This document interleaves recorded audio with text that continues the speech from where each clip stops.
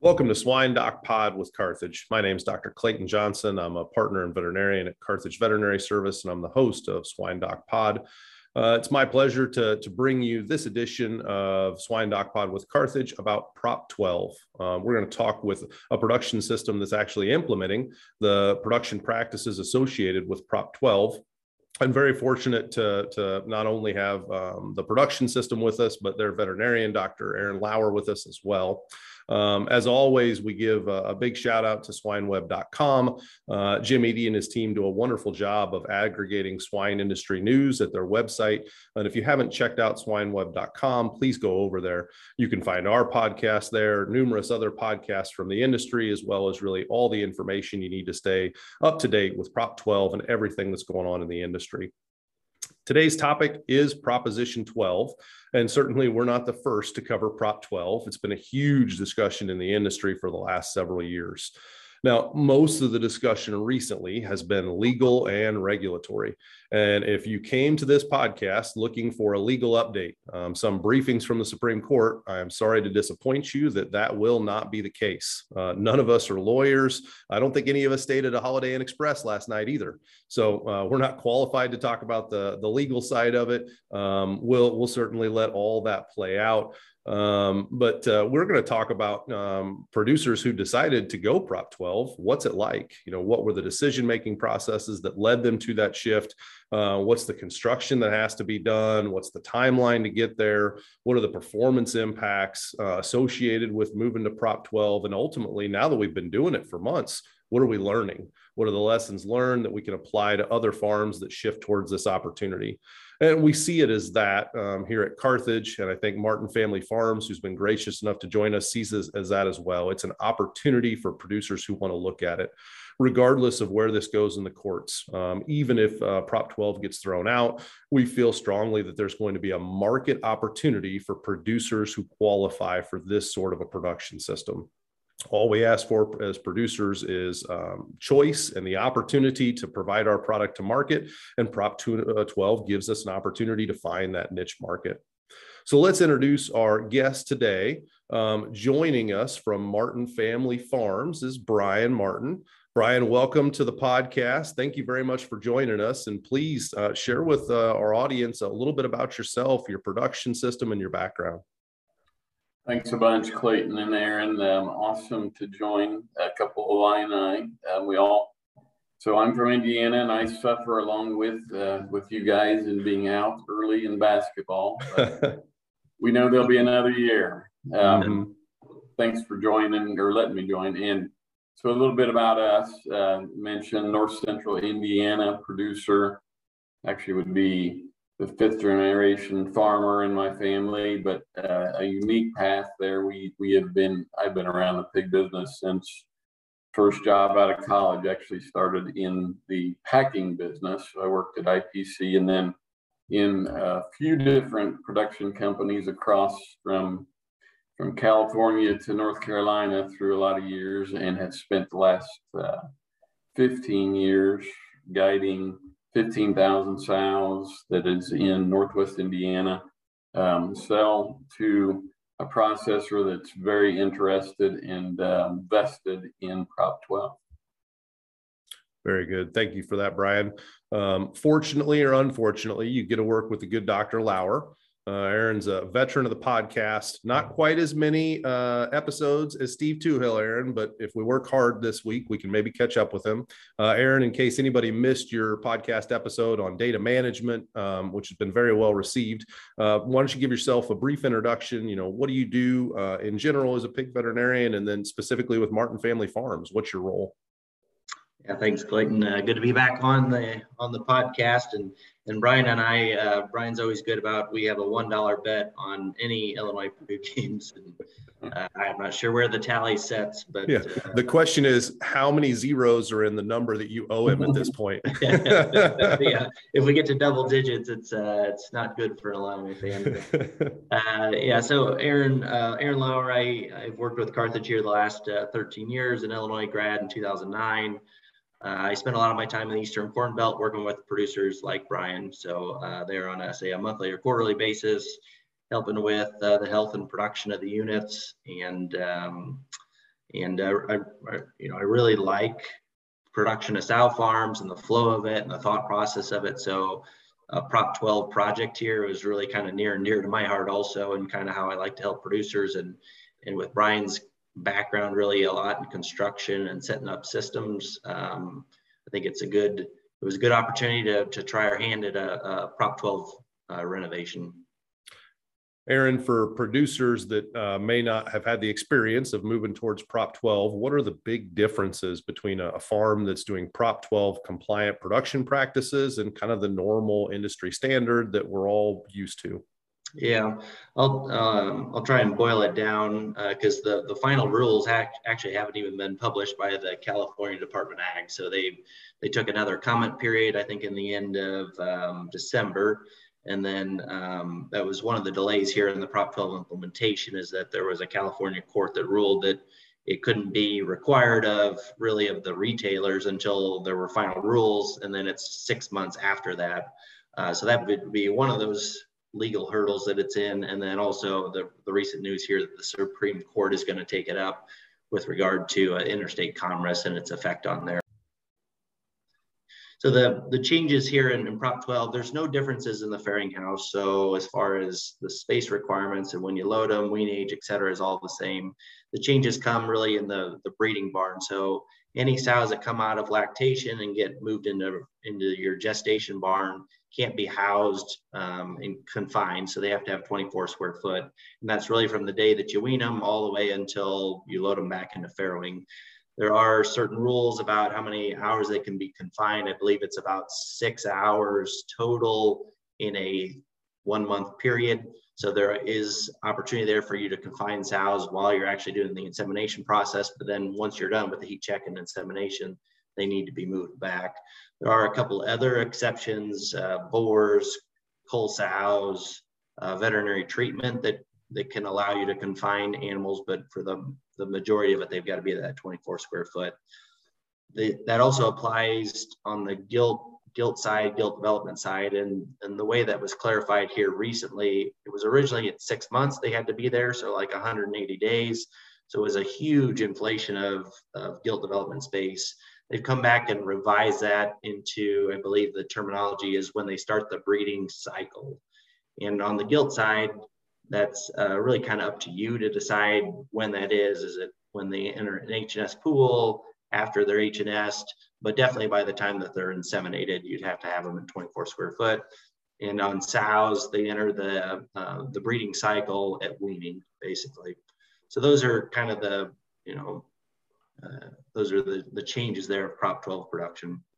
And nothing on the growing pigs, right? The growing pigs, really, we don't have to change anything. It's all at the sow farm. Correct. Yeah, it's just those piglets that leave the farm qualify as Prop 12 pigs because of the way that their mothers were housed. Brian, you've got a lot of years of experience in the pig industry.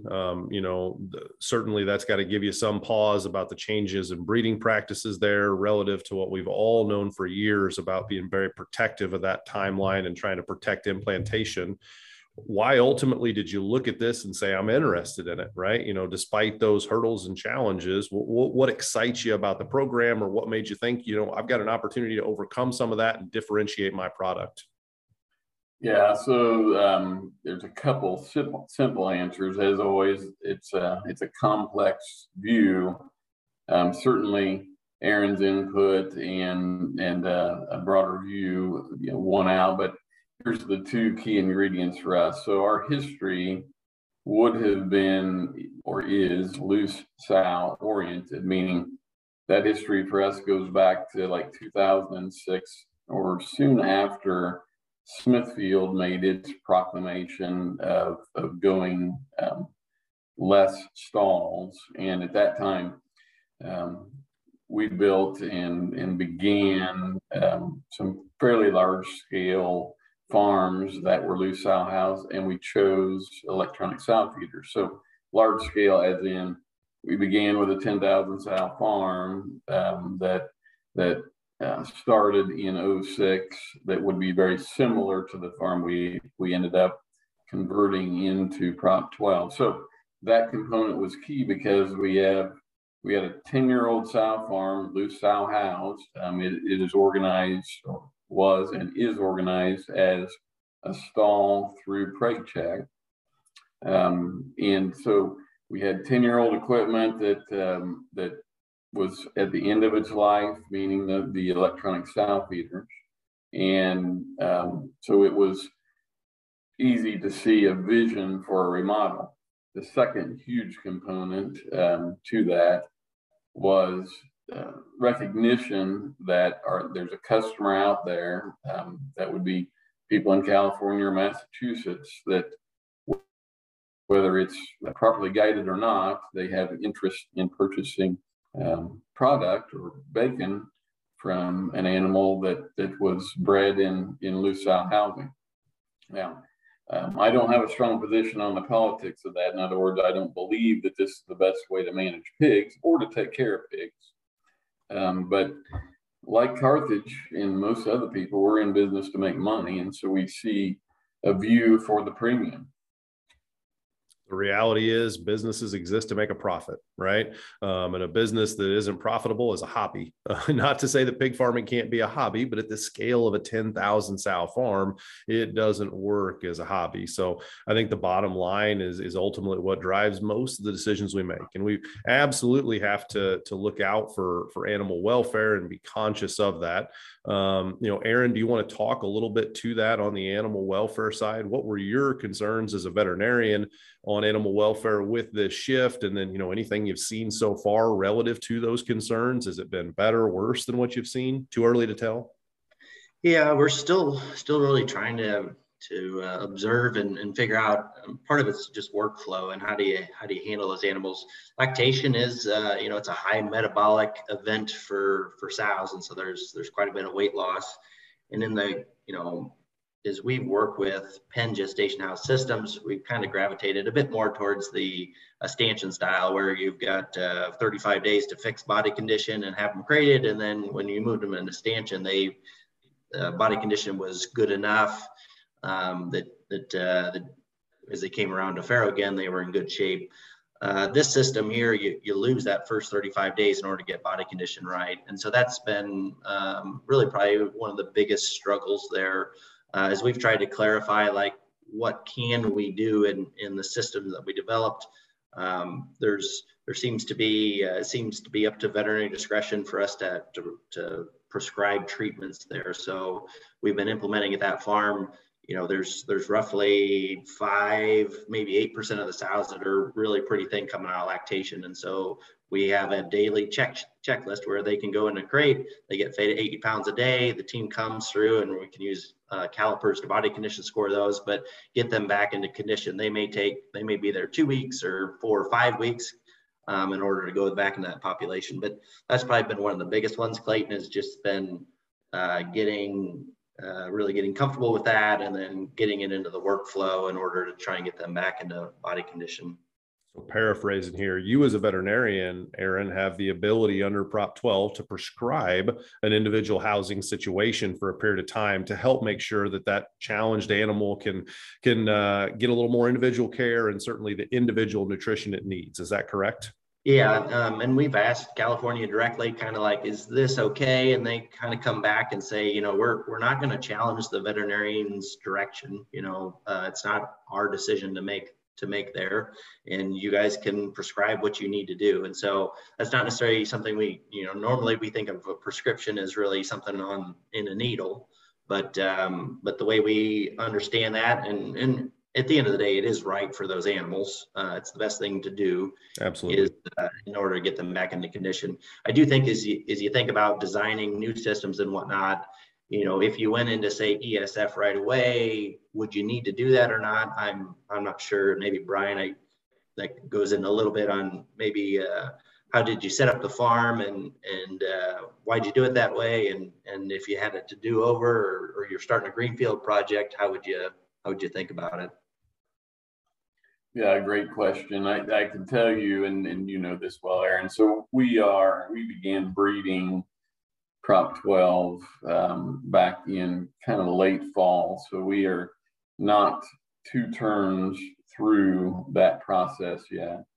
So what we can say is that doing a $1.5 million remodel while production is in process certainly created some chaos that we're paying for in terms of fallout, et cetera. But stepping outside of that view and thinking about how the system changed and the results, it's early to give a very strong opinion about that. But I can say this, the trend is getting better. And stepping back a little bit into how we did our remodel. So I mentioned earlier, we were loose sow house to begin with, and that was oriented to post-preg check. Our breeding gestation area pre-insemination would be similar to the standard, would have been similar to a standard stall gestation. So it was an 8-row barn, totally slatted, and we ran a snake through that area. So the breeding area was moving all the time. When we remodeled, the benefit of total slats was that we could go ahead and move the rows of stalls around. And what we chose to do, which I haven't seen anyone else do yet, is we took the existing 7-foot stall and we went from 8 rows in the building down to 6 and created a very wide back alley. We took the butt bar or the butt gate off, and then we strengthened the stall. So we made a stanchion out of a stall and a pen that provides that 24 square feet. And we constructed a mechanism that allows us to close that stall. It's across 4 stalls if we choose to. So during the time that we are breeding, we can drop a back gate down to conduct the insemination. I guess the additional detail of that is we chose early on to make a very small breeding area. So instead of a snake that moves all around, we're weaning into the same area of breeding and then creating a snake of inseminated animals. I feel like that process, although chaotic in the beginning, boy, the weaning process into a pen is something that was new to us, and there's a lot of activity and a lot of noise, and certainly some fallout from that. We are perfecting it as we go. Yeah, I think one of the things that we kind of thought we'd breed in the snake, but then ended up with kind of, I would say, breed pens or breed rows, and it's kind of by day of the week. So the Monday weans go into the Monday pen, and then once they get their 2 inseminations, they come out and get put in another set of pens and snakes. And then by that next Monday, whenever we come back to wean in that pen, anything that's left over goes to a late wean row. That it's more mixing. I think as you think about the flow of these gestation barns, you got to kind of prioritize maybe one or the other. The way that we're flowing it is very organized. And so it's really prioritizing organization, that everything's very tight, et cetera. When they go make that second pen after the breed, they do have, we kind of make a big and a little pen. So they're putting pluses on for big sows, minuses on, but at least that pen's, it's organized by day and then also a bit by size. A lot of the other projects or the discussion on Prop 12 was really trying to keep pen integrity together, so you weren't mixing. In this model, we're really prioritizing organization over mixing. We'll see whether that's right or wrong, but that's the way it's flowing right now. Ryan, you talked a little bit about the construction process, and your team shared some pictures and videos of that crate design, that stanchion with the drop-down backs on them at our last Emerging Leaders program. And that was really interesting. I mean, the other folks in the audience were really interested to see that. I was really interested to see that. If you had it all to do over again, would you do that same design? And then, whether you would or not, any timeline that you give to other producers for all that welding it takes to custom make the backs of those crates? Yeah, great question. So of course, the jury is out long-term on the exact process, but what I would say about it today is, and this would be typical, is we chose our process for a variety of reasons. One of them was that certainly last year and this year, in the middle of COVID, in the middle of an unstable world, getting any part in this world right now is a challenge. And so a piece of the decision was to take what we had and be able to control what we were changing, and be able to obtain the components to execute it, so that the timeline of pig production wasn't messed with because we couldn't receive a stall that was manufactured in Romania or whoever makes that stuff. And so I would say that was a good decision. As we went through, when you are altering 10-year-old stuff, you got to take great care to feel like that you are putting something in that's going to last 10 years. And I probably would have been, or we should have been, more detail oriented about getting 100% of that done on conversion, so we weren't working around pigs still in the future. But that's a pretty small issue. I guess I feel like the system is organized, it's strong, should be effective. I'd like to have this discussion in March of 2023, after Illinois wins its national championship, and then we can see. Yeah, well, I would welcome that discussion if that's what the lead into the discussion is. Brian, what sort of production assumptions did you make going into this process? The breeding is very different. When we do different things, we should expect different outcomes. What were the sort of production assumptions or changes that you expected to see, that you had to use to make sure this was a profitable change for you?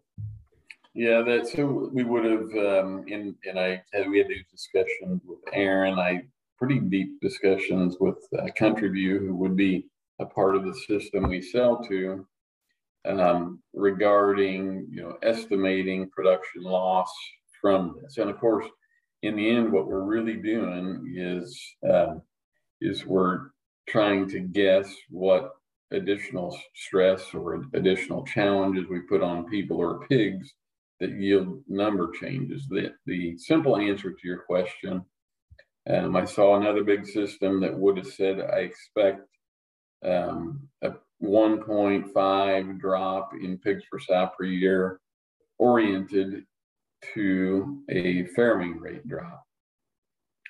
That's the number that sticks out to me. I guess I can say today, no doubt through our transition, we've exceeded. We have more farrowing rate drop than that. I do believe long term we will get back close to that expectation. Got to see it when we get there. Sure. Yeah, we'll see. I mean, there's a number of constraints, so we'll see how it shakes out. But we're actually going through a health closure right now, and then to do a major renovation while the farm was in full production. I mean, we had animals in the wrong spots, et cetera. You had to move the gilt development offsite and whatnot. Brian, how long did it take, really, as we kind of remodeled, 5-ish total barns there? How long did it take really kind of from start to finish? So we would have began in May, light work, and we were completed 100% mid-December. So a little over 6 months. And the heavy work would have been less time than that. And the way we operated our remodel, what we did is we emptied. So out of a location that originally had 11,000 spaces, we were emptying 2,000 spaces to basically work in half a barn and be able to be as biosecure as possible. And that part of it worked. Mm-hmm. I noticed, Brian, when you talked about assumptions and changes, you didn't mention mated inventory. And I know that's a big concern for a lot of producers going into this, is the change in square footage really results in a pretty significant change in mated inventory. But in chatting with Aaron, I know you guys have a unique GDU situation there that allowed you to kind of take advantage of it, change the way definitely that GDU was used. But Aaron, you want to kind of talk through that, how you were able to use that asset to minimize the loss of mated inventory? Yeah, so the way that farm was originally built, actually didn't have a GDU on site, and then I think you built one there in 2017 or something like that, Brian? It would have been, so farm built in 10, GDU added, so a finisher added in 14. So close, yeah. So that was added, and that was on the previous ESF system. It had a training room and all of that in there. So with the new system here, I would call the previous one's a walkthrough system. So there's a lot of GILT training. This one's a backup system. So the GILT training is not near as intensive, but in that GILT developer removed really all of the current GILT development space and changed that into ESF. The GILT grow out and all that got moved off site. Brian's got a couple of historic sites that we use. I think it's the old Agrovest system. Is that right? That's right. Yeah. So originally they were 500 South fair to finish. Actually, they were PIC. Some of them were PIC multipliers, and we use them we use them for finishers today. Yeah, I love, I kind of love those old sites because they, today you're just like, oh, I can't believe they built this fair to finish all here. But back in the day, there were probably people doing tours, kind of like we're talking about right now, where it's like, that's right. That's the best way to do it. And then you get a few years under your belts and go, well, geez, I don't know why we ever built it that way. So Brian's got a couple of those sites. And actually, this is a bit of the frustration of Prop 12. Square footage requirements required us to use 2 of those sites. So Brian invested, tore out slats, walls, etc., to get site number 2 up and going. And then the rule changed, and that site's not going to be used for GILT anymore. So the way it flows is, in that now GILT development's off-site development, we move them to 24 square foot after H&S. And then just kind of the rough math on it, Clayton, would be that if fair rates are going to stay probably in the higher 80s, they'll transfer after preg check into the sow farm, and that should flow okay. If fair rates end up being really low 80s, then they may move to the sow farm at 12 or 14 weeks of gestation. So that GILT developer space, as you're thinking about Prop 12, is probably some of the flex that you need. The other comment that I'd have is you think about these projects in GILT developer space, I think this is a better model than going and building GILT developer at the sow farm, because if you go build that at the sow farm, that's fine. But if somebody says, I think there was actually a law introduced into one of the committees at the national level that said 36 square foot. So I think if you're going to go build that asset on site, who knows what the next change is going to be. And so that asset may not become all that valuable. Or, if we got to do turnaround farrowing crates and really shrink farrowing capacity, now you got way too much gestation space. Yep. And as we've improved our transportation biosecurity as an industry, and as we've improved our, diagnostic testing prior to movement, I think you can get a lot more comfortable today than you historically could have about using an offsite, facility, an offsite finishing barn to breed and gestate not only gilts, but sows. So if it goes to 36 square feet, right, that same concept applies where you kind of, just adjust the overall square footage of the sow farm, even if some of that is offsite and you're moving animals around. Brian, I got to imagine this was a big change for the team. Your production leadership team, your folks at the sow farm working every day. How's it been received by your folks? What did they think when you initially started talking to them about it? How have their perceptions changed over time? And ultimately, how'd you get buy-in on this? Because it doesn't matter what change you're talking about. If the farm's not bought into it, it's not going to go very well. Oh yeah, no doubt. And so that we did this in a way that to assure as many folks as possible were vested in not just doing it, but also how we were doing it. So, the initial energy around it was really positive, because you begin with the vision saying that we're headed into producing something that there's a customer down the road that really desires.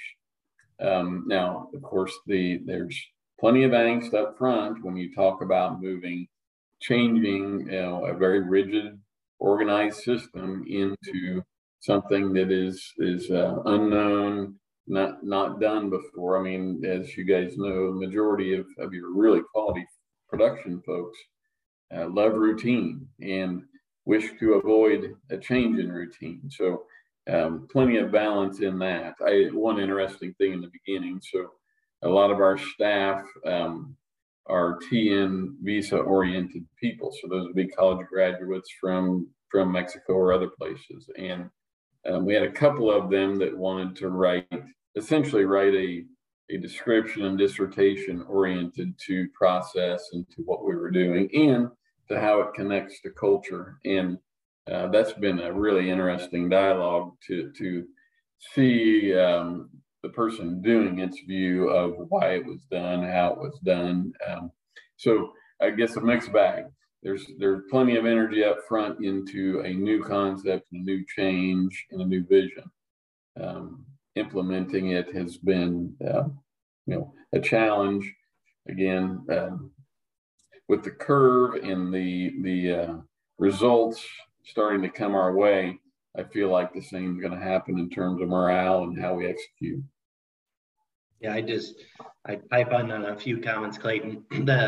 The original farm was, Brian's always pushed the needle a little bit on housing. So the original construction back in 2010 and whatnot was 26-inch wide crates in order to try and get ahead of maybe some whether there were changes there, and then a walk-through electronic sow feeding on 10,000 sows.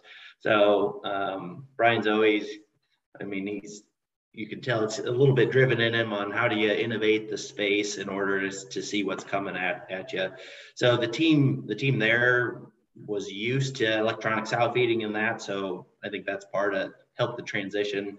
The other thing that I think is kind of, different there or fun is this system spends a ton of time on culture. And so if you follow Martin Farms on Instagram, whatever that type of stuff is, but you'll see a number of things where they're playing games and leadership development and culture and doing personality profiles, things like that the team really kind of drive. They're trying to drive that teamwork and sense of camaraderie. I think the third thing was they were so happy to get rid of the 10-year-old equipment that they do anything. Pain and opportunity, right? Talk about the opportunity, but if there's pain existing, people are open to change. Yeah.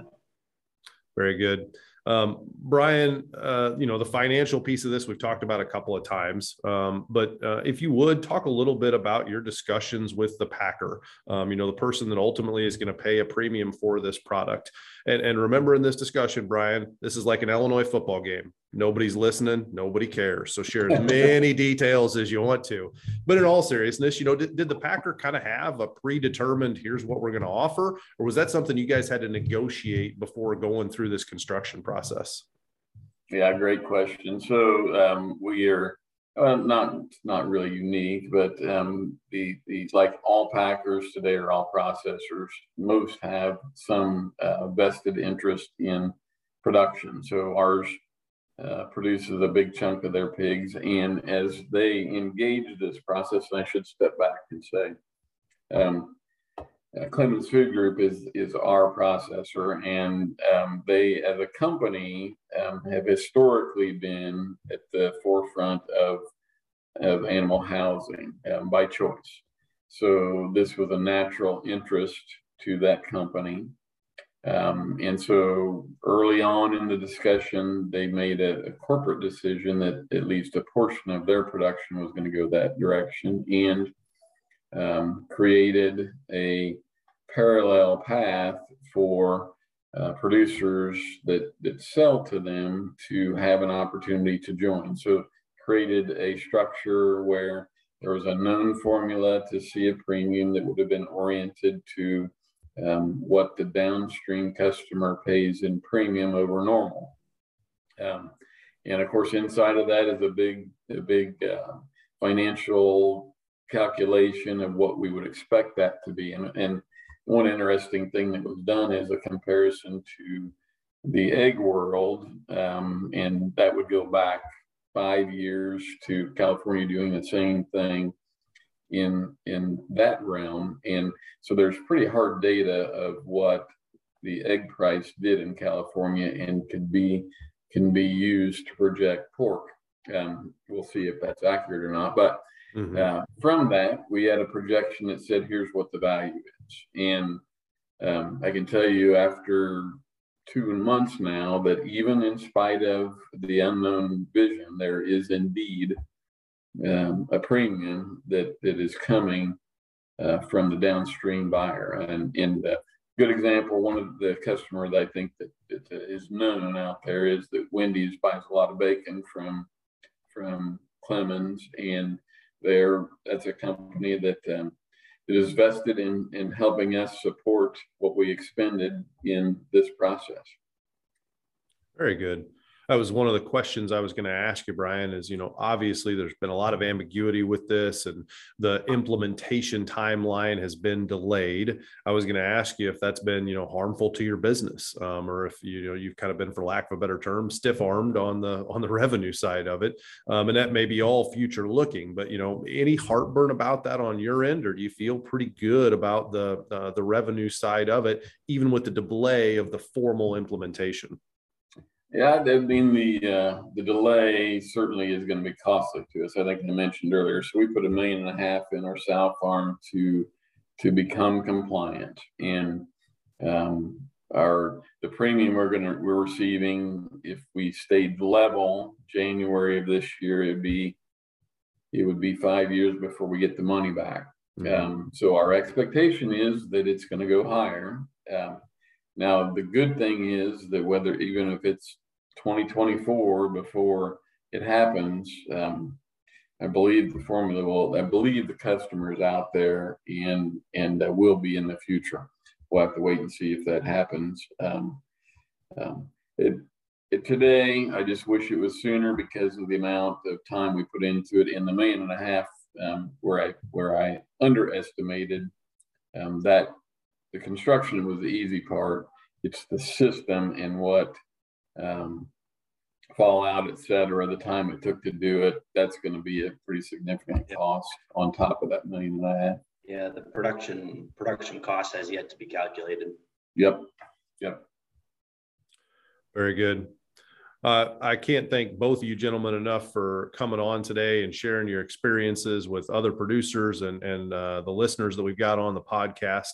I want to get us off here because we could talk for 3 hours on this, I'm sure, if we're not careful. But I do want to kind of end with any last lessons learned that you want to share. Aaron, I'll ask you first, and then Brian, I'll turn it over to you before we wrap up. But any last lessons learned that you would share for producers that are considering going down this journey?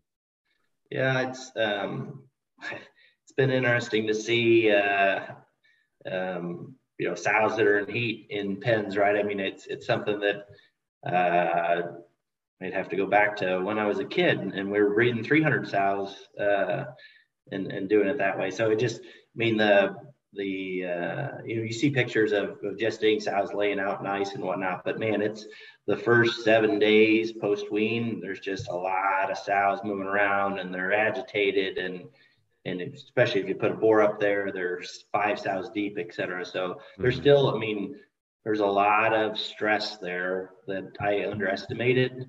And so I still need to kind of continue to watch it and innovate there. I think there's probably some good ways to still innovate that breeding process and that early process. May need some more boars so that there's plenty to choose from for all those sows that are in heat at the same time. Yeah. Brian, how about on your end? Any lessons learned on the, construction, the operation, the coaching your team, any of that stuff, negotiating with the packer? Yeah, so 2 things come to mind. One, in the construction or remodel world, through a few years of experience, I've leaned really hard towards trying to have a view of flexibility in systems or in buildings, meaning recognizing that what we are doing today won't last 10 years, and being set for easy change becomes valuable. So an example of that would be totally slatted gestation buildings versus the troughs that we used to put in that were in the floor, et cetera. A total slat lets you do anything, anywhere. And so as we remodeled this, I want to continue to have an eye on the opportunity for what's going to come in a few years. Aaron mentioned 36 square feet. Hope that we're not doing that next year, but it's possible.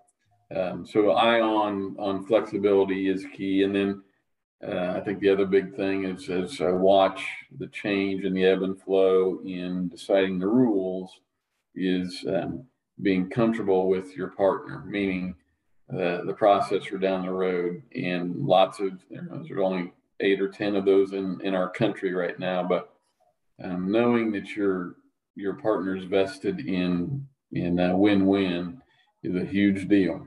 And we feel good about that today. That's awesome.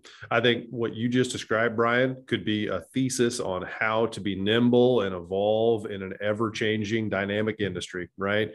The only constant is change. And if you demand that the world continues to accept you as a business the way you exist today, you're not going to be around very long, right? But if you look at these new requests for change as opportunities and you adapt to them, you're going to thrive and you're going to produce a product that ultimately people want, and you'll survive and thrive in this industry. Let's go ahead and wrap it up here. I do want to thank both of our participants today. Brian, thank you very much for coming on and sharing. Thanks for the opportunity to have Dr. Aaron help you out on this journey as best he can. And Aaron, thank you very much for your support of the podcast and joining us here today. For Brian Martin and Martin Family Farms and Dr. Aaron Lauer and Carthage Veterinary Service, I'm Dr. Clayton Johnson, and this has been Swine Doc Pod with Carthage. Thanks and have a great day.